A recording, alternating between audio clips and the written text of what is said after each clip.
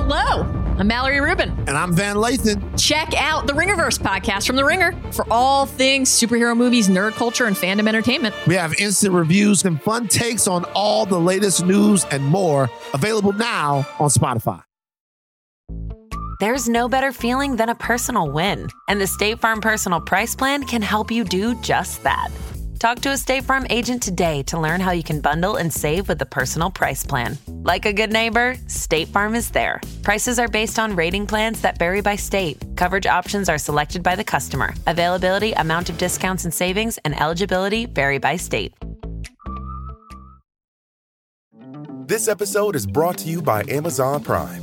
You know Amazon Prime is not just a shipping subscription, right? It's got everything, including streaming TV and movies on Prime Video. And of course, Prime's fast, free shipping. Go from watching your favorite shows to getting your favorite things. Whatever you're into, it's on Prime. Visit Amazon.com/Prime to get more out of whatever you're into.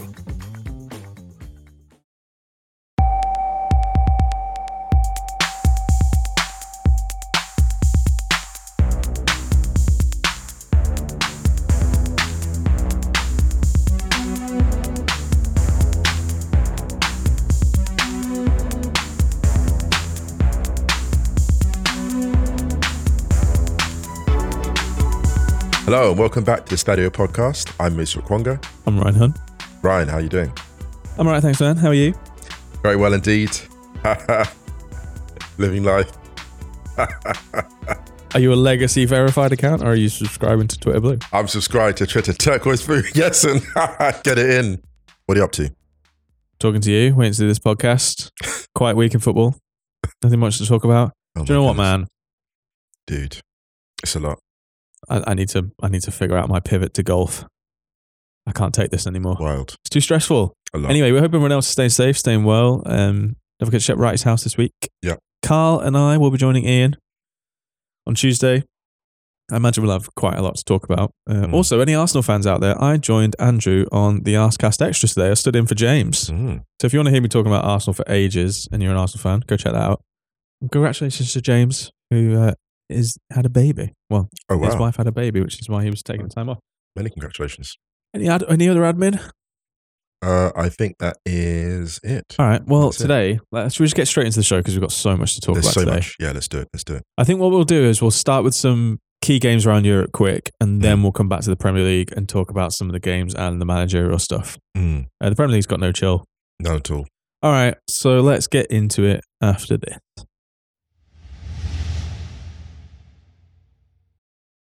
This episode is brought to you by Amazon Prime. You know Amazon Prime is not just a shipping subscription, right? It's got everything, including streaming TV and movies on Prime Video. And of course, Prime's fast, free shipping. Go from watching your favorite shows to getting your favorite things. Whatever you're into, it's on Prime. Visit Amazon.com/Prime to get more out of whatever you're into.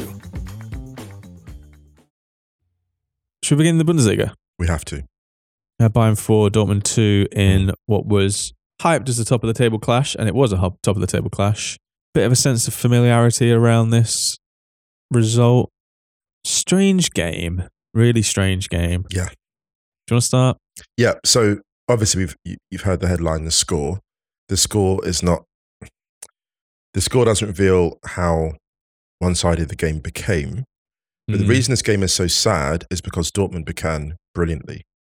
They won a corner in the first minute. They were really impressive in the opening stages. Brandt was outstanding. Brandt was absolutely brilliant for the first, 12, 15 minutes. Even after the first goal, he was brilliant. Only made one mistake in the first 20 minutes, and that led to conceding the corner that got Bayern their second. So, for those who didn't see the game, long story short, Gregor Kobel, after about 12 minutes, a through ball comes through from Upamecano. Not a bad ball, but not the best ball. And Kobel just comes and swings for it and misses it completely. It's really wild. Not the kind of Kobel, mistake that he can't explain. Do you know what was really weird about this was that, like you said, Dortmund started really well, and Thomas Muller actually was interviewed afterwards by Archie Rintut on ESPN, and he was talking about how, he was like, yeah, Dortmund were really, really strong and really intense for that first 10 minutes. And they looked good. They had a chance with Marco Reus, Marius Wolf, Great touch in. Played it off down the right-hand side, and then De Ligt comes in with a really, really good tackle. But there was a moment just before the goal, and it was when Emre Can got booked. Yes. And it was this weird thing where, like, watching the game, it was like, oh no. And it sounds a little bit of a weird thing to say in hindsight because it came just before the goal, but it seemed to sap a little bit of the momentum out of Dortmund and almost shake them into realizing where they were. Right. You know? And I was like, okay, oh no. Emre Can's on a booking in the middle of midfield for 80 minutes. Yeah. Oh no, kind of thing. And then the error happens right afterwards. And it was like they weren't really there for 10 minutes. It was super, super strange. The contrast from the 10 or 15 minutes after the goal, the first goal, compared to how they started the game, astonishing. Was so wild. It's like watching a psychological collapse in real time. Yeah, and Muller actually said as well, he was like, he said, I was talking to them and they were kind of like, there was a difference. I can't remember exactly what he said, but he was basically like, yeah, it really affected them. And you could tell that it was like, there's a Dortmund side that's been unbeaten for a while in the league, you know, top of the table.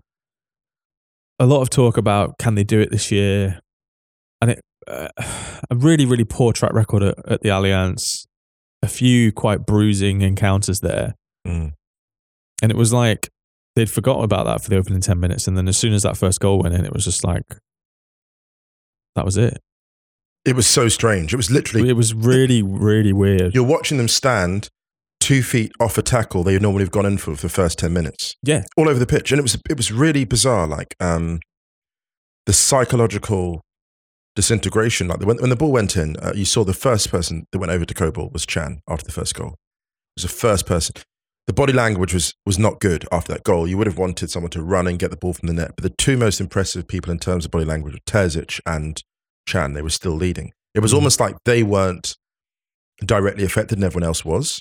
They were getting on with it, but then you just saw that lack of confidence just spread through the team to the point where it gets to 3-0 at half time. And of course, Muller sees that and just takes advantage because he thrives in those situations. To the point where by the half time point, you're like, these aren't even 50-50s because Dortmund aren't coming in with 50% of it. Mm-hmm. It was the most bizarre. And the only thing I think is a consolation is that Dortmund can look at the scoreline and be like, well, at least we got 2.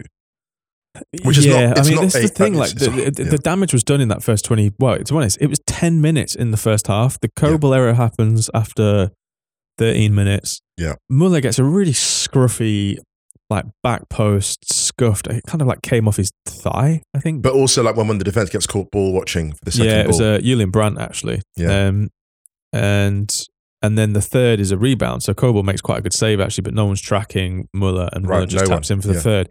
And that all happened 13, 18, 23 minutes. Yeah. And that was it. That was it. After half an hour, a load of Bayern fans were olaying. Yeah, wild. Terzic made a couple of changes at half time, brought on Salih Özcan for Rice and moved Guerrero to left back, which I think just worked better. It did. I wasn't really... I get this Guerrero midfield thing sometimes because he's a very, very good footballer, but I feel like Terzic, obviously with the benefit of hindsight, if he could have that one back, I think he might have changed his selection. I think that's fair. I liked some of Haller's positioning, but he was just not decisive. There was a moment in the second half where he got in really good position, and I thought typified Dortmund's day. He just didn't strike it with conviction.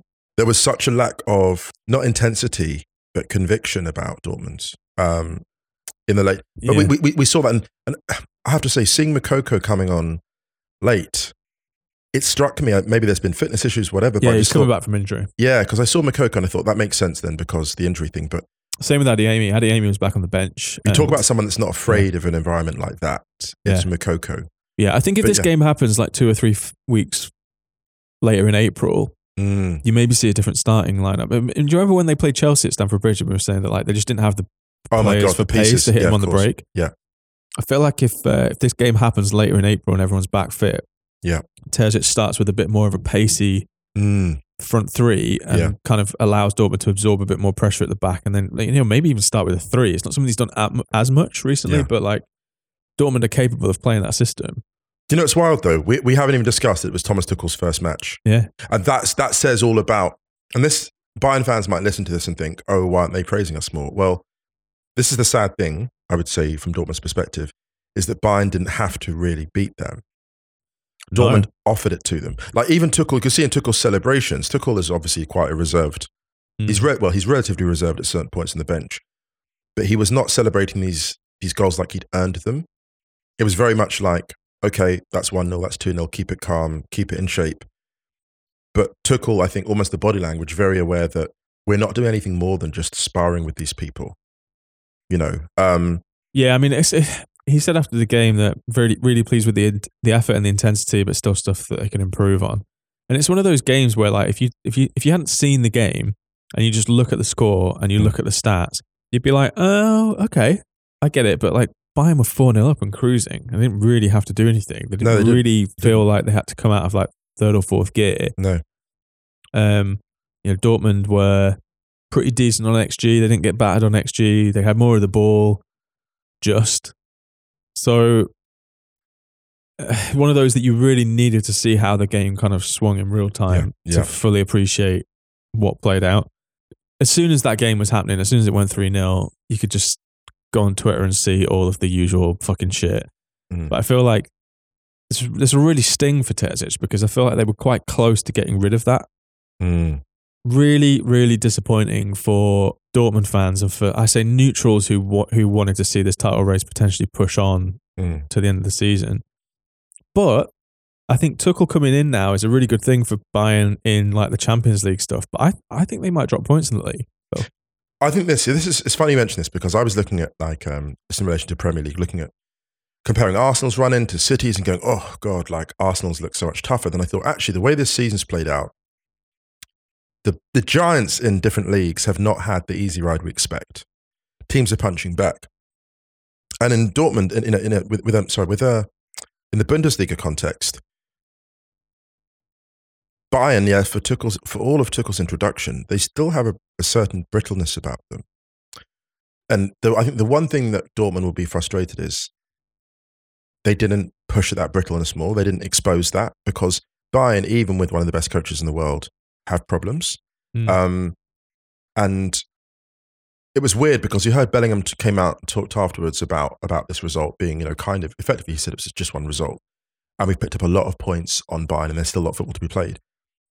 I know on one level, some might just say he was just saving face. I think that's a very fair analysis, actually. Yeah, I think so.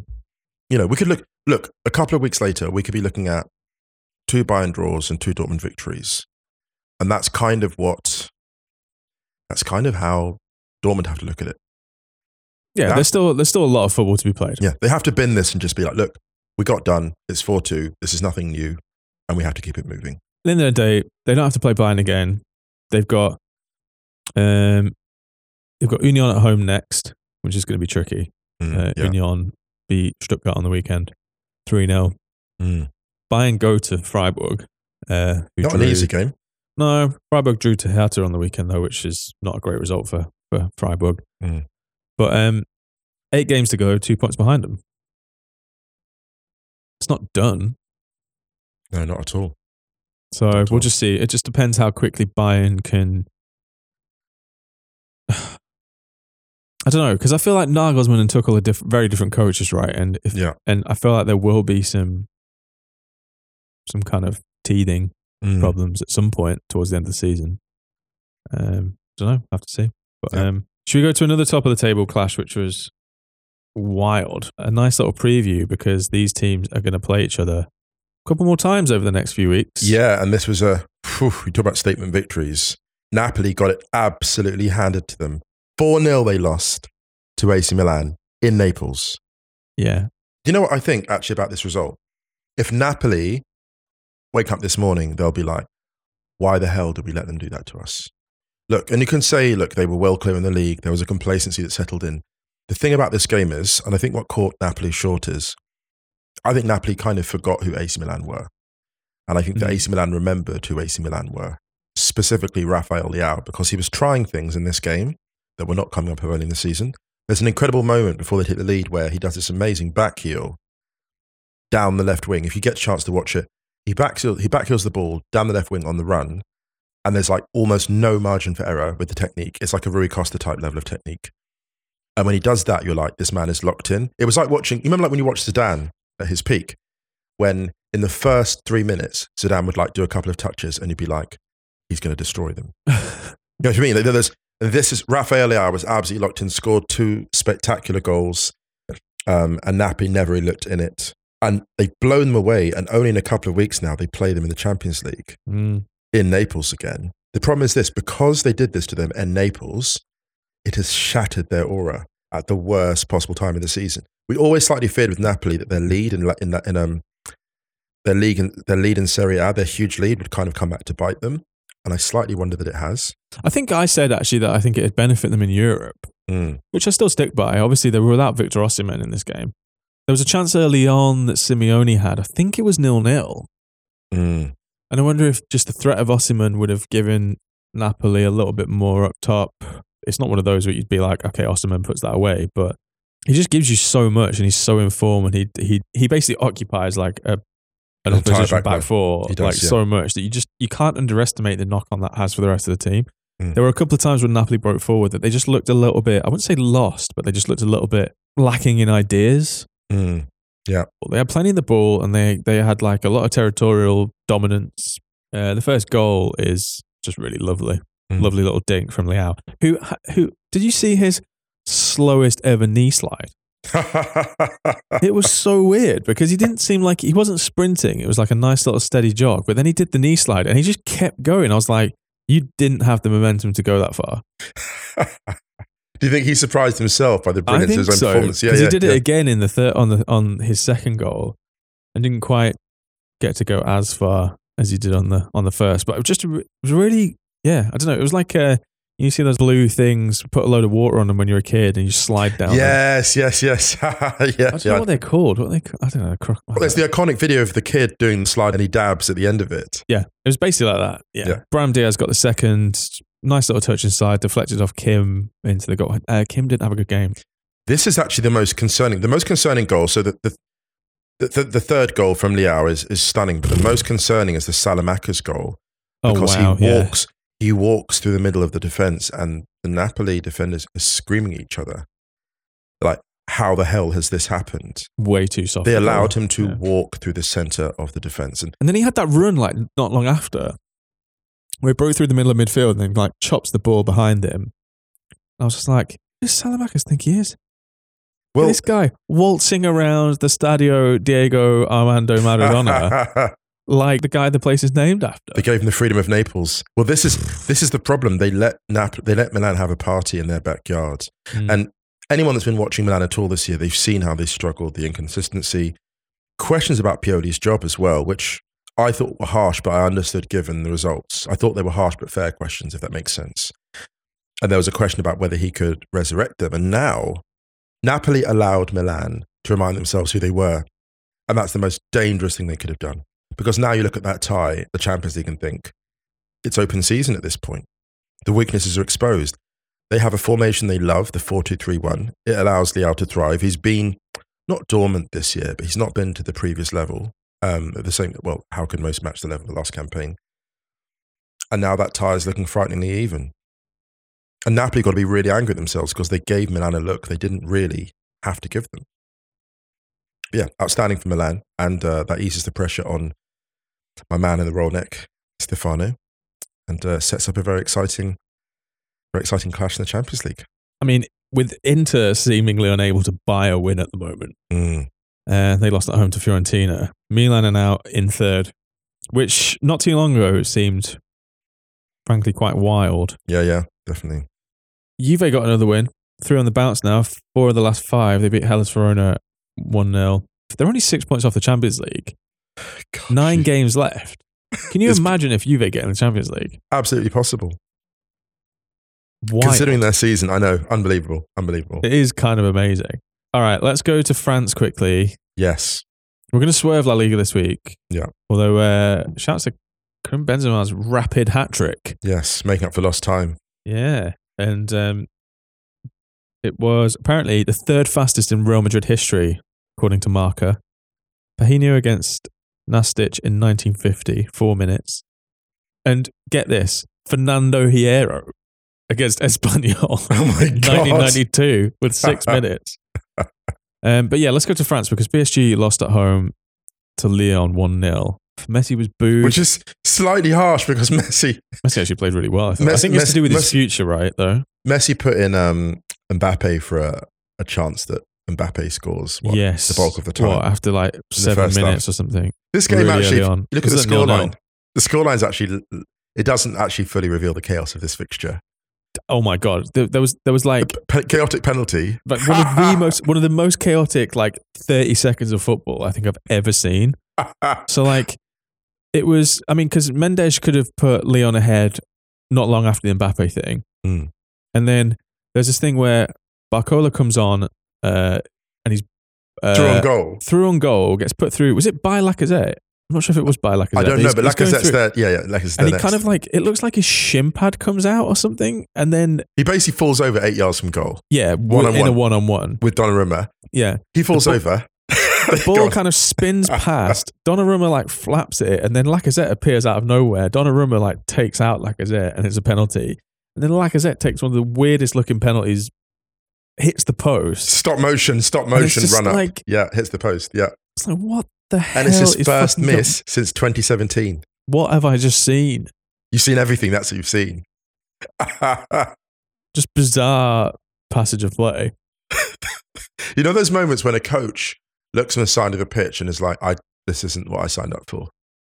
This isn't in the job description. We always talk about the Sid Lowe comment when Carlos Bianchi's at Atletico Madrid and it's just going wrong. And he's like, what is happening here? Everything repeats itself. I feel like that was the same moment. Like for coaches just looking at that going, we have no control over this. Mm. What was happening in that game? Well, I have no idea what's happening. The game took care of itself.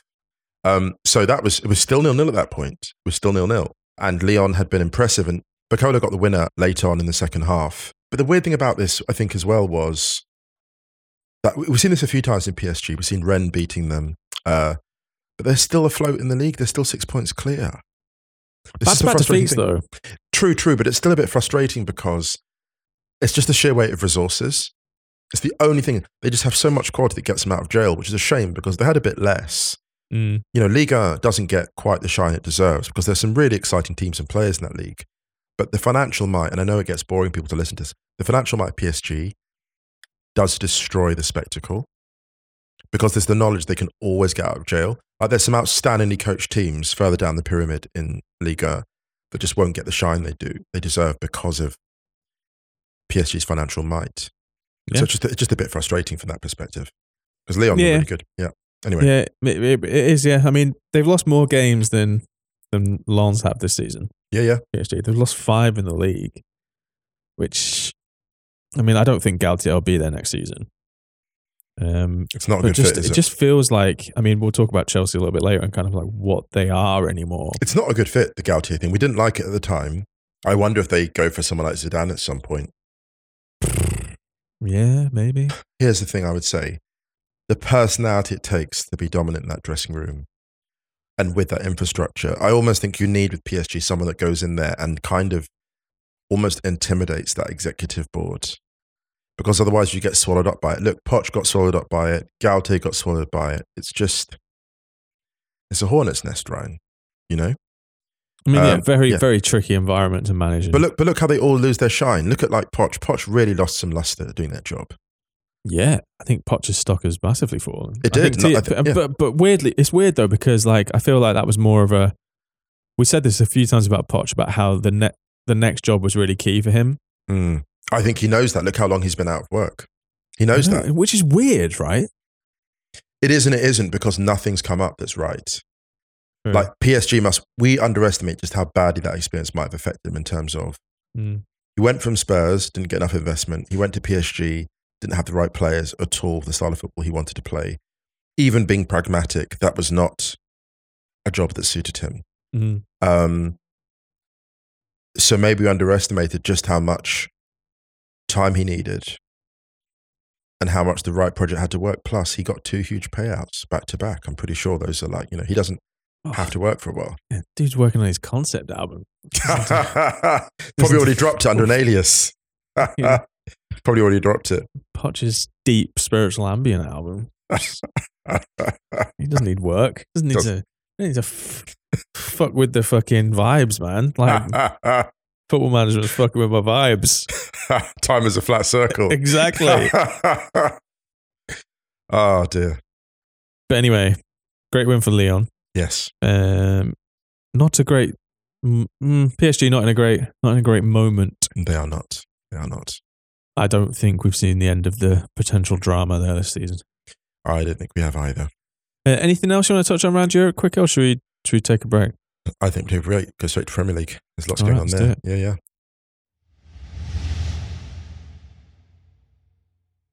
Yeah. Before we go to the Premier League, can I just shout out Katie McCabe? Because a few days ago, the great Owen McDevitt on Second Captains was worrying a little bit about whether she would even make the World Cup by the looks of it, after she left the Bayern game on crutches in a moon boot. She didn't only play against Man City, she scored the winner. An absolute banger it was too. To cap off an unbelievable week for Arsenal. Look at that run of games. North London derby, 5-1 away, 2-0 Bayern at home in the Champions League to go through. 2-1 Man City, who were above them in the table, they're now above them on goal difference. Chelsea winning, so it means they're a point behind Manchester United with a game in hand. Arsenal 3 points behind Manchester United with a game in hand. A pretty unbelievable week for Arsenal. They still have to play Manchester United, remember? And they still have to play Chelsea. So the WSL League title is well up for grabs. It is, really is. But yeah, impressive. Chelsea impressive as well. 3-0 over Villa. Sam Kerr doing the typical scoring the most difficult one. although actually I will say for Kerr, the decisiveness of her finishing has just went. There was, I think maybe we slightly overstated that blip she had in the first few months in England, but thereafter has just been in assassin mode. And it's funny because if Chelsea end up with the Champions League and WSL double after all of this conversation. To be honest, I'm still a little bit like, how did they get awarded a penalty the other day in the Champions League? Because I know.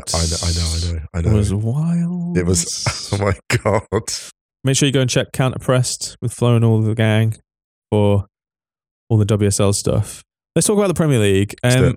Let's shout out a couple of quick results before we talk about the managerial stuff. Because, well, first of all, Villa, which kind of leads into the so maybe we should save Villa because I think it's a nice segue. But I kind of wanted to shout them out at top, but let's save it. Yeah. Newcastle beat Manchester United. Great result from Newcastle. Yes. And it's made that race for top four very, very tasty. They were really good against United. They really were, good. Huh? Yeah. United are in a bit of, put it this way, I wouldn't say they're in a funk, but they're kind of in a funk. It's a skid. It's definitely a skid. Is it a skid or a funk? Bit both. Well, it's kind of like Rafael Leao's knee slide, but not as celebratory. Well, it's interesting how Luke Shaw came out and said there'd been a player meeting after the defeat to talk about intensity and a lack of it. And look, we've said this is a United team that's very much in transition, right? Like, I think they're ahead of schedule in terms of their rebuild, just in relation to this specific year. But they do rely, I think, still overly on Rashford. Other parts of the attack haven't fired to the same extent. You look at like an Arsenal, for example, where you have multiple people capable of deciding the game, or City, where we'll get to City in a moment, where you have a player like Gundogan, who you almost forget about, like he's quietly brilliant. Every now and again, he pops up with 1 or 2 goals, and you're like, oh my God, like he was amazing on the weekend. You're like Man City have one of the best like number 8s in the world, but he goes under the radar still, even now. I think United's problem is they don't really have that variety of attacker who's consistently dangerous like the teams above them in the league are. But yeah, anyway, that's a longer conversation for another time. Pulling back to Newcastle United though, because their expected goals was 3.68 to Manchester United's 0.43. Wow. 22 shots to Manchester United 6. 4 big chances. As good as they've been all season, which is saying something. Do you know what? I considering they were without Almiron as well, I feel like this is one of the most impressive performances I've seen from Newcastle this year. I thought Sean Longstaff was unbelievable. And actually, he's in a shout for Firmino's Law this season. So underrated. I feel like Newcastle fans really, obviously they know, I feel outside of like the Newcastle fandom coverage, I feel like he's someone who goes massively under the radar, especially with what's been going on at Newcastle and like Bruno. With the arrival of new players. In. Yeah, exactly. Yeah. Like Joe Willock playing really well. Obviously, Alexander Isak scoring or getting involved in the goals again. And he's just kind of there. Do you know, this is actually, I'm not comparing him to Frank Lampard, but do you remember when Lampard was there, like Chelsea, and they would just kept bringing all these new midfielders? And Lampard just kept seeing them off one by one. Yeah. Like Thor fighting on that bridge, just like one after the other. And he was just, Longstaff just kept pushing away. I think they brought in Veron one point and this and that. And Lampard, you're like, okay, this has got to be, Lampard's got to get pushed out. For Chelsea, not Newcastle. Can you imagine if Newcastle just brought in Juan Sebastian Veron now? Oh my God. Actually, this is the question for Newcastle. And this is I was having a chat with a mate over the weekend about this. When they make the signing, the really big signing. Yeah. Because that's the thing, isn't it? That's the leap that... Dude, if they get into the Champions League this year... changes everything. And really also as well, I have to say this, because we can never discuss Newcastle without discussing the wider context. There's, I think, a question about how a lot of coaches have stayed away from that job because it was toxic at the time. And that job's going to become less toxic over time in terms of the associations with it. And then Eddie Howe, there's going to be conversation for Newcastle about Eddie Howe, not because he's not coached them really well, but I wonder if anyone in the Newcastle board gets a bit twitchy for a, quote, glamour coach coming in. And that's a tension that could exist in the next 2-3 years. Because in terms of the job that Howe is doing in terms of coaching, you should actually keep it as it is. There's no argument for moving him any time in the next, no. Well, not for the foreseeable. Take him into the Champions League after 1 year. I know they've had spent loads of money already, but still, yeah. Even with the money added, the job he's done. Yeah, two things are going to be true. He's coached them really well. They've also spent a load of money. Yeah. So Newcastle are in pole position to finish 4th. Manchester United are not nailed on for top 4. Not at all. Spurs only a point behind with a game in hand. Brighton 7 points behind with a game in hand. Great game that, the 3-3. Against Brentford. Yeah. Holy shit, this was probably my favourite game of the weekend. Dubbed cruelly by some as the hipster derby. Dubbed by me as the hipster derby. If we're talking about two sides in the top half of the Premier League as being hipster, we're all doomed. Yes, we absolutely are. You know what I mean? Great game, this. Great game. Ivan Toney showing up again. McAllister just having a stellar year. Matoma doing what Matoma does. Great finish. Danny Welbeck. The funny thing about Matoma's goal is that people will scream, if anyone else had done that but Brighton, they'd be calling it long ball. But it was long ball. Because it's Brighton, we're going to call it, oh, look at that wonderful play out from the back and finish. Send it. Can you imagine if aliens visited Earth to be like, oh my God, what's this fabled De Zerbi ball? And the first thing they see is that. Got De Zerbi'd. Amazing game this. It was. Great game. Bournemouth beating Fulham 2-1 is a great win for Bournemouth. Yeah. Amazing win for them. Some amazing wins down the bottom of the table, actually, to be honest. Yeah, I mean, Palace with, was it the most shots of all time or something? Something bizarre on Roy Hodgson's return. Last minute winner over Leicester. He was having such a good time, Roy Hodgson. I know. It's really enjoyable. I missed this. He was loving it. That win cost Brendan Rodgers his job. We'll talk about that in a little minute. Forest and Wolves drawing 1-1. We'll talk about Chelsea Villa in a little bit. Man City beating Liverpool 4-1. I feel like we have to be quick on this because we don't really have much time because we've got to talk about that. But City without Haaland and without Foden, who had to take time out because he had to have his appendix out. But they have Julian Alvarez, who won the World Cup and starred in the World Cup. Yeah, it was brilliant. Not a bad replacement for City. You could tell that this was like a game that people expected them maybe to drop points in. Like the reaction to each goal was a bit like, fuck you. And Chapter John Stones, brilliant in midfield. Really impressive in the double pivot alongside Rodri. Like somewhere there was an Everton blogger who was just like, finally. Yes, we've seen it. Vindicated. Really impressive, but the plaudits will have to go to Gundogan and Grealish for this. Grealish was great. Grealish tore them apart. The way he combines with De Bruyne. When you look at those three playmakers, De Bruyne, Grealish, Gundogan, they talk about embarrassment of riches. Then you've got Bernardo Silva off, out of the action and Foden out of the action.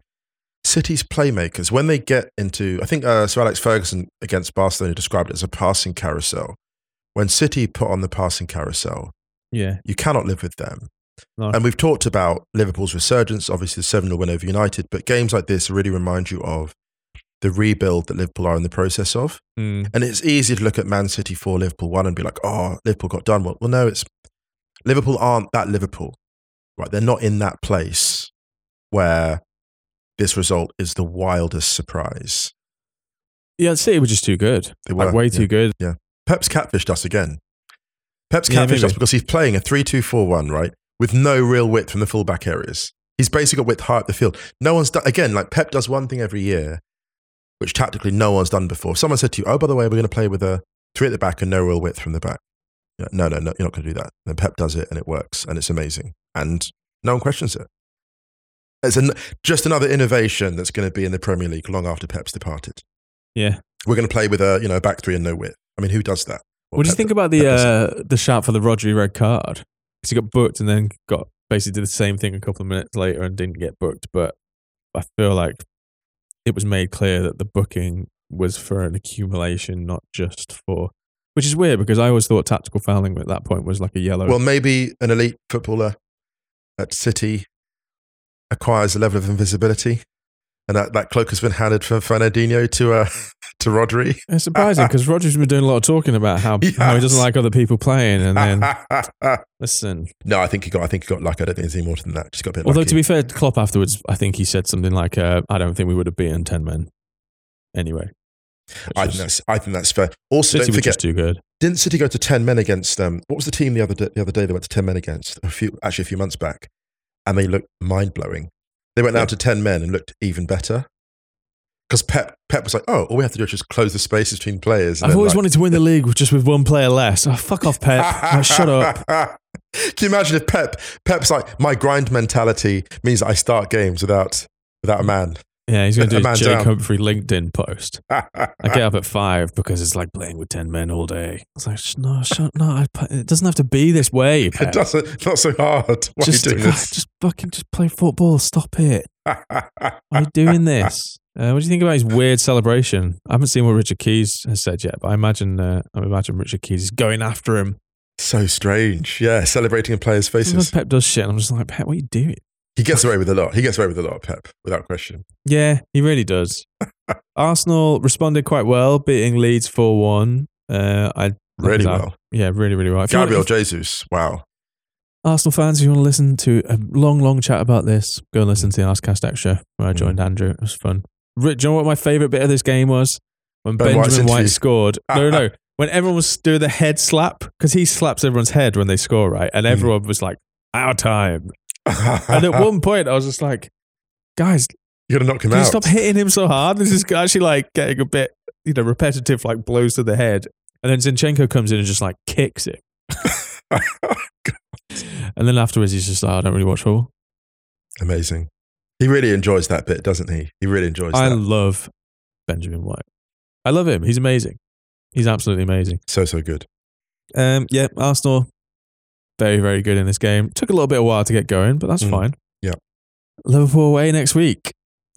Right. Quick shout for West Ham who beats Southampton on a VAR goal that took about 4 minutes to be allowed. Good header that, yeah. But it was a good header, and I think they deserved the win, to be honest. And that kind of rocketed them up to like 14th. It's weird. The bottom of the league is so wild.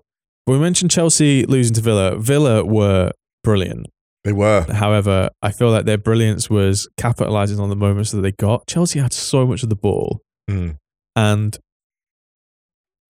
they had like a really good XG total, and they'd accumulated like they had like quite a few big chances, but they never felt like, I don't know, it never felt like Villa were like lucky. No, because they weren't, because Villa are moving. They've won 4 of their last 5 in the Premier League. Villa are moving. And they hate it when we talk about it, because they're like, oh no, leave us alone, we're quietly advancing. Well, no, we're not going to be quiet. Emery's doing a wonderful job there. They're in 9th place, goal difference is -2, so they've shored that up. They've shored up the kind of defensive issues.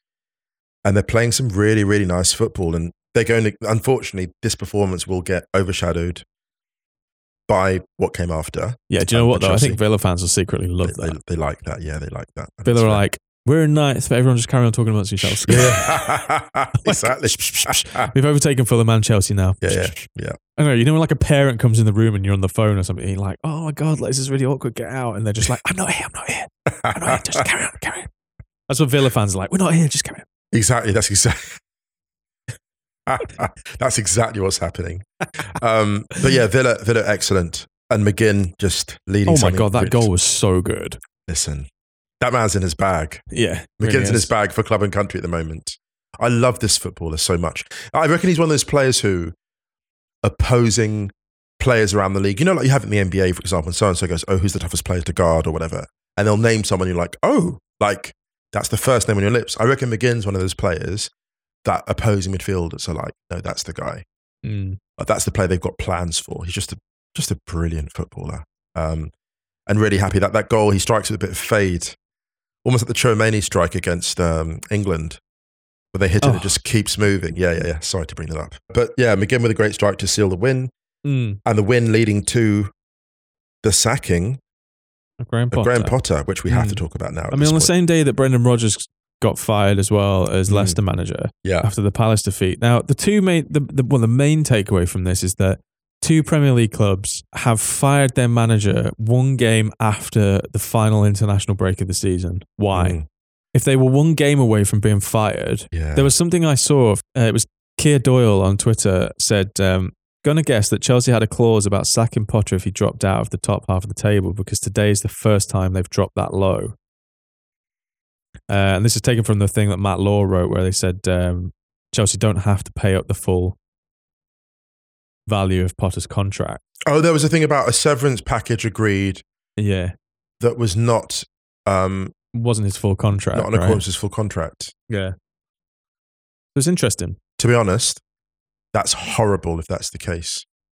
That's horrible. Like, I think you pay out... I mean, they obviously negotiated that smartly, but if that was a clause they'd negotiated, really, how can you work under those conditions? And if you think... And I'm going to be very critical here of the Chelsea...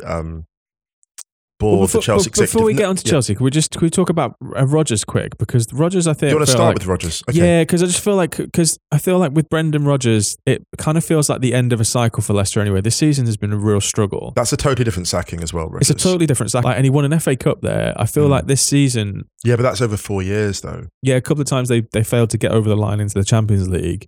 But the lack of investment that he's had over the last however long... I've got a hot take for you though. He gets accused of not overstaying his welcome. He gets accused of not overstaying his welcome. And the first time in his career, he's overstayed it. It's the first time he's overstayed. If you think about it, Rodgers always jumps early. Well, you're seeing now why managers jump early. He didn't start this season well. They had 1 point from the first 7 games. Horrible start. Yeah, they had a really bad start. It was terrible. And Rodgers often gets criticised for having an eye on the next move. And I wonder if he looks back and goes, oh man, I wish I'd bounced earlier. Or I wish they'd made me bounce. And this is the thing, the Leicester ownership, the Leicester board really backed him. And the frustration they might have now is they might be thinking, and Leicester fans might be thinking, maybe they'll write to us about this, it's like, we were too patient. We paid the price for actually doing kind of the right thing. And you could argue, Chelsea too impatient with Potter and Leicester too patient with Rodgers. That's a very reductive way to look at it. But Chelsea put Potter in an untenable position almost from the very start. And Leicester had Rodgers in a very tenable position, if that makes sense. Yeah, totally. I mean, we put a thing out before this show asking for questions, and obviously there were just loads about the managerial stuff. Yeah. So basically, just to give you a couple, Leftover Kick says, is it really as simple for Chelsea as the juxtaposition between Potter's, quote, the boys gave everything, there were some positives in a loss, and Tuchel's, quote, there was room for improvement after a win that became too great to ignore. Rory Saligo, who I think is a Chelsea fan, said, is the Chelsea situation one of the quickest falls we've seen from winning the Champions League 2 years ago to bottom half of the Premier League now? I mean, especially with all of the money that they've spent. It is kind of wild. I think a lot of it is self-inflicted. Obviously, I mean, put it this way. Leicester, their priority is to stay up. I think Rodgers will get another job fine. A couple of weeks ago, we did those managerial swaps and we said Moyes to Leicester, Rodgers to West Ham, which actually looks pretty good. Yeah, it's not bad actually. Yeah. But we'll see. But I think overall, once the dust settles, I feel like you could look back on his time at Leicester and say it's a positive. Yes, it is. It is, I think. Overall, yeah. For Chelsea, I mean, hindsight's great in football, we know this. But looking back now, why would you possibly have got rid of Thomas Tuchel then? Vanity. Sometimes the answer is simple, Ryan. It's vanity. Sometimes the answer is simple. The stock of that club is not the biggest fall from grace because their stock was artificially high. Thomas Tuchel coached them so brilliantly with an uneven squad that they won the Champions League, which frankly they had no right of winning. It's because he's a brilliant coach and he got the very best out of those players. The very best out of them. And that's not because they're bad footballers, because the blend of the squad was bad. And you sack one of the best coaches in world football after he's done that with an uneven squad. It's ridiculous. It's vanity. It's wanting to come in and make your own thing. Make your own stamp. I do think it's that. What else can it be? What else can it be? You want to put your own authority in a dressing room and show that you can do things differently. And you sign these players, these big contracts and all the rest of it. And you make out you're doing something innovative. You're actually not. You're actually not doing anything new or innovative. You're coming into a club and putting loads of money in and disrupting the Premier League's, quotes, natural order, the big signings. That's not new. Why? Because Roman Abramovich did it. And there's absolutely nothing new about sacking a manager when you don't deserve a sacking. That's not new. Why? Because Roman Abramovich did it. And there's nothing new about sacking another manager, not giving enough time. Why? That's not new. Because Roman Abramovich did it. What Todd Bowley has done is not remotely innovative. And that is the most damning indictment of what he's done so far at Chelsea. There is nothing new about any of this. Nothing. He's just superheated what was there before. There's nothing new about it because the whole point of this was we're bringing in a new style, longer contracts, more this, more that. Mudryk has been brought in and that signing looks more and more irresponsible with every passing week because the pressure on that player, because here's the thing, when it first came in, it was like, oh my God, lots of money, lots of sympathy. But as time goes on, people lose sympathy and they're like, you're there, you now have to perform. And he is not looking like a £100 million player. And you cannot tell us that there's not weighing on him in terms of pressure. We saw how the transfer fee weighed on Pogba.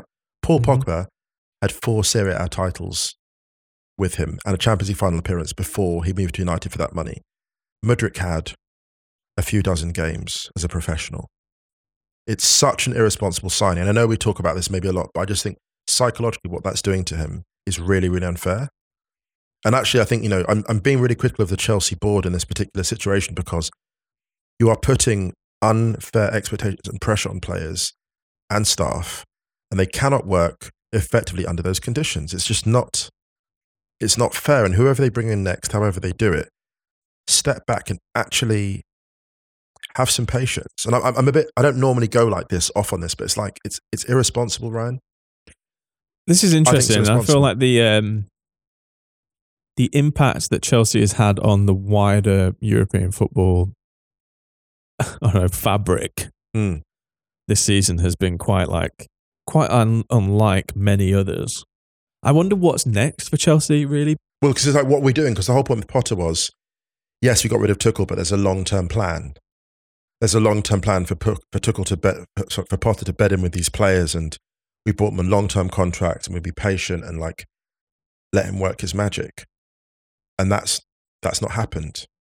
Well, this is the thing that I don't really understand from Bowley's point of view, is that if you're going to go long-term, then what is the actual point of firing Graham Potter now? Right. Genuinely, because they're not going to qualify for Europe, or definitely not for the Champions League at least. It's all about just getting to the end of the season and regrouping in the summer, having a full pre-season under Potter. If the culture wasn't there and the culture hasn't been right from the start, there's been a lot of, briefing and reporting coming out that the players didn't really, I think the players liked him, but they didn't really have that kind of admiration or respect for him in the sense that maybe they did with someone like Tuchel who'd won the Champions League. But if you're as smart as you keep telling everyone that you are, then why didn't you know this? Right, exactly. Can you imagine the amount of assurances that a Luis Enrique would ask for from Chelsea? Can you imagine? Well, we literally had a question from Luro who said, who in their right mind would take the Chelsea job right now? I know someone who would. Yes, actually, we both do. Yeah, we both do. Get Brodge in the big seat, finally. Brendan Rodgers time. It has to be a Luis Enrique type profile player. It has to be that kind of manager. Sorry. Actually, if I was Nagelsmann, I don't think I'd go. No, you wouldn't. You wouldn't, actually. Well, none of the names, none of those big names, really. should take it until there are changes at executive level in terms of but how. What executive level changes are there going to be? There doesn't seem to be a plan there. So I feel like for Chelsea, it's like I feel like sacking. I understand why Potter has been fired in a sense, because they're kind of like, okay, we need to stop the rut. Like, we're losing at home to Villa. There's just a malaise around the place now. But it was obvious where the malaise came from. This is the reason I'm not sympathetic, and this is my criticism of Chelsea is severe on this podcast today. But it's not of Chelsea as a club, it's of the specific decisions made by the executives. I actually have a lot of sympathy with the players. I have a lot of sympathy with the coaching staff. This is an executive problem. You know, it's a bit like when people go, oh, climate change isn't man-made. No, this is man-made climate change at Chelsea. It's absolutely man-made. Like, even just looking at Chelsea from the perspective of the football club alone, forget what it does to other people and what they can afford in the transfer market. Forget what it says about the Mudryk signing. Specific to Chelsea, the way they conducted transfer business, the way they conducted, putting pressure on Potter, bringing these massive signings, saying and trying to take pressure off. When in the history of football has a huge signing like the Fernandes one ever taken pressure off a manager? When has that happened? In returns of people not expecting results more quickly. It doesn't happen in football. Yeah. The moment Potter got those upgrades, people were going, okay, that means you have to now contend for the Champions League. Instantly. Because he brought in Mudryk and Fernandes. And Mudryk at that point is easy to forget now, but he was absolutely flying against elite teams in the Champions League. And now he looks really worried, concerned when he gets a one-on-one. That's not on him. That's about the psychological toll of that money. And the worst thing is he's bought without a plan. Jack Grealish was bought for 100 million, but at least Pep had a long-term plan for him. I can't tell you what the long-term plan is for Mudryk, because I don't think there was one other than Arsenal want him, let's grab him. And I know I'm going off on one, but we have to talk about executives, because sometimes at clubs like Chelsea, the board don't get enough specific criticism, and they have to. Like, it's a really bad look. You bring in Potter to fix things long term, and then you fling him out and humiliate a coach who's brought Brighton up. Like, you look at the pathway that he went on. That man built his stock so carefully, takes the Chelsea job, and some might say against his better judgment, but frankly, when does a job like that come up ever? You take it, you back himself, and then you don't give him the... Imagine if Milan had bounced Pioli out when everyone was talking about Rangnick. And I'm not saying Potter would have become Pioli, right? But we'll never know, because he wasn't given the damn chance. I know it's really easy to say this now, but do you know what? If Chelsea had bought Leandro Trossard for however much Arsenal paid for him in January instead of Mudryk, both teams would be happier. Maybe hadn't got João Felix on loan, even though he's been good, and actually just been like, no, we're going to take our time. We're just going to write the season off. If all of the comms have been like, listen, this season's just, we're going to write the season off. And I know that some people might be like, yeah, but it's Chelsea, you can't do that. But they kind of historically always have. They've dropped out of the Champions League before. They're a strange club in the sense they've been super successful, but they have had erratic seasons as well. Absolutely, yeah. The thing that really annoys me about this is that you essentially had like a free hit as an owner. Yes. You can come in and be like, right, culture change. We have a fucking unbelievable youth setup at Chelsea. It's amazing. We're going to really promote that. We're going to change. We're going to become efficient. We're going to bring in some of these players, some of the staff and people from Brighton, and we're going to like really streamline, and we're going to do this, that, and the other. And you write off the first season, you start talking about process. We've had real success here at Chelsea over the years. We may not get there for a couple of years, but we're going to shift tack, and we're going to do it organically, a way that people can really get on board with for the journey. And I think they almost had. I think for the first, the initial arrival of Bodie, I think there was that optimism. I think actually he did benefit from that. Let's see what we can do here. I do think people reserved a bit of judgment, but I think over time, like for me, the reason I'm critical is just because the Potter thing just makes out, well, what was that all about anyway? How seriously? It's just so much mess. Yeah. Well, let's see how it plays out. I'm sure there'll be a lot more to emerge from the club over the coming weeks. I just want to say, for the record, absolute sympathy for players who are struggling for form in that squad, because it's an ill-balanced squad, because it's really, really difficult as a professional to perform in such a turbulent environment. And some might say, oh, why are you having sympathy for these players who are overpaid and overpriced? It's not that. It's actually about having sympathy for professionals who are trying to deliver to a high level in circumstances that are so unfavourable. just in terms of the tactics and the strategy at board level. I have a lot of sympathy for those players. And for Potter as well, frankly, because he's someone that really elevated Brighton to an exciting place in the league, playing outstanding football. And I worry that he'll lose. Some will be like, yeah, okay, it's a tough environment, but inevitably his stock will have suffered a little bit. And it might be a while. He goes next? Well, that's the thing. It'll be a while till he gets a job as big as that.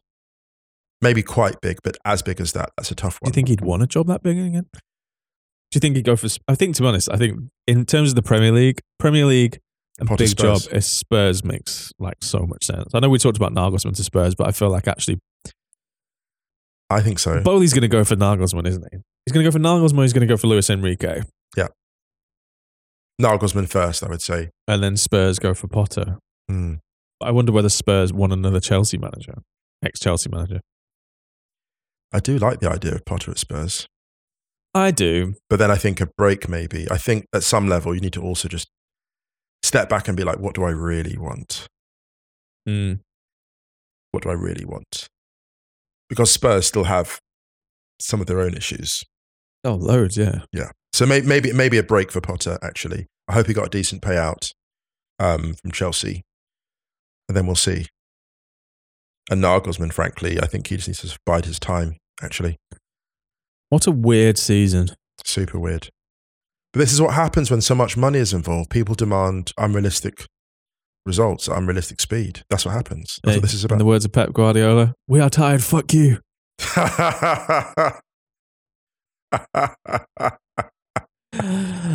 running down the touchline. Chelsea sacked their manager this season twice. Should we bounce? Let's do it. All right, everyone. We hope you're all safe and well and hanging in there. Chelsea fans, Leicester fans, Spurs fans, I suppose, as well. Yeah. Wow. Roll on the summer, huh? Absolutely. Don't forget to check Wrighty's House this week. Check Count and Pressed if you haven't already. Check theringer.com and the Stadio outros players on Spotify. And there's only one person we could play out on today, and that is the late, great Richie Sakamoto. Yes, who absolutely. Sadly passed away on Sunday. Legend. Just one hurt, man. Really did. One of the all-time greats. In multiple genres. Oh. Just a genius. Oh, I can't talk too much about it. It's going to make me upset. But it's a lot. We're going to play it on Plastic Bamboo. Anything you would like to add, Musok Konga? Listen, nothing further. Rest in peace to the GOAT. All right, everyone. Much love. We'll be back on Thursday. See you then.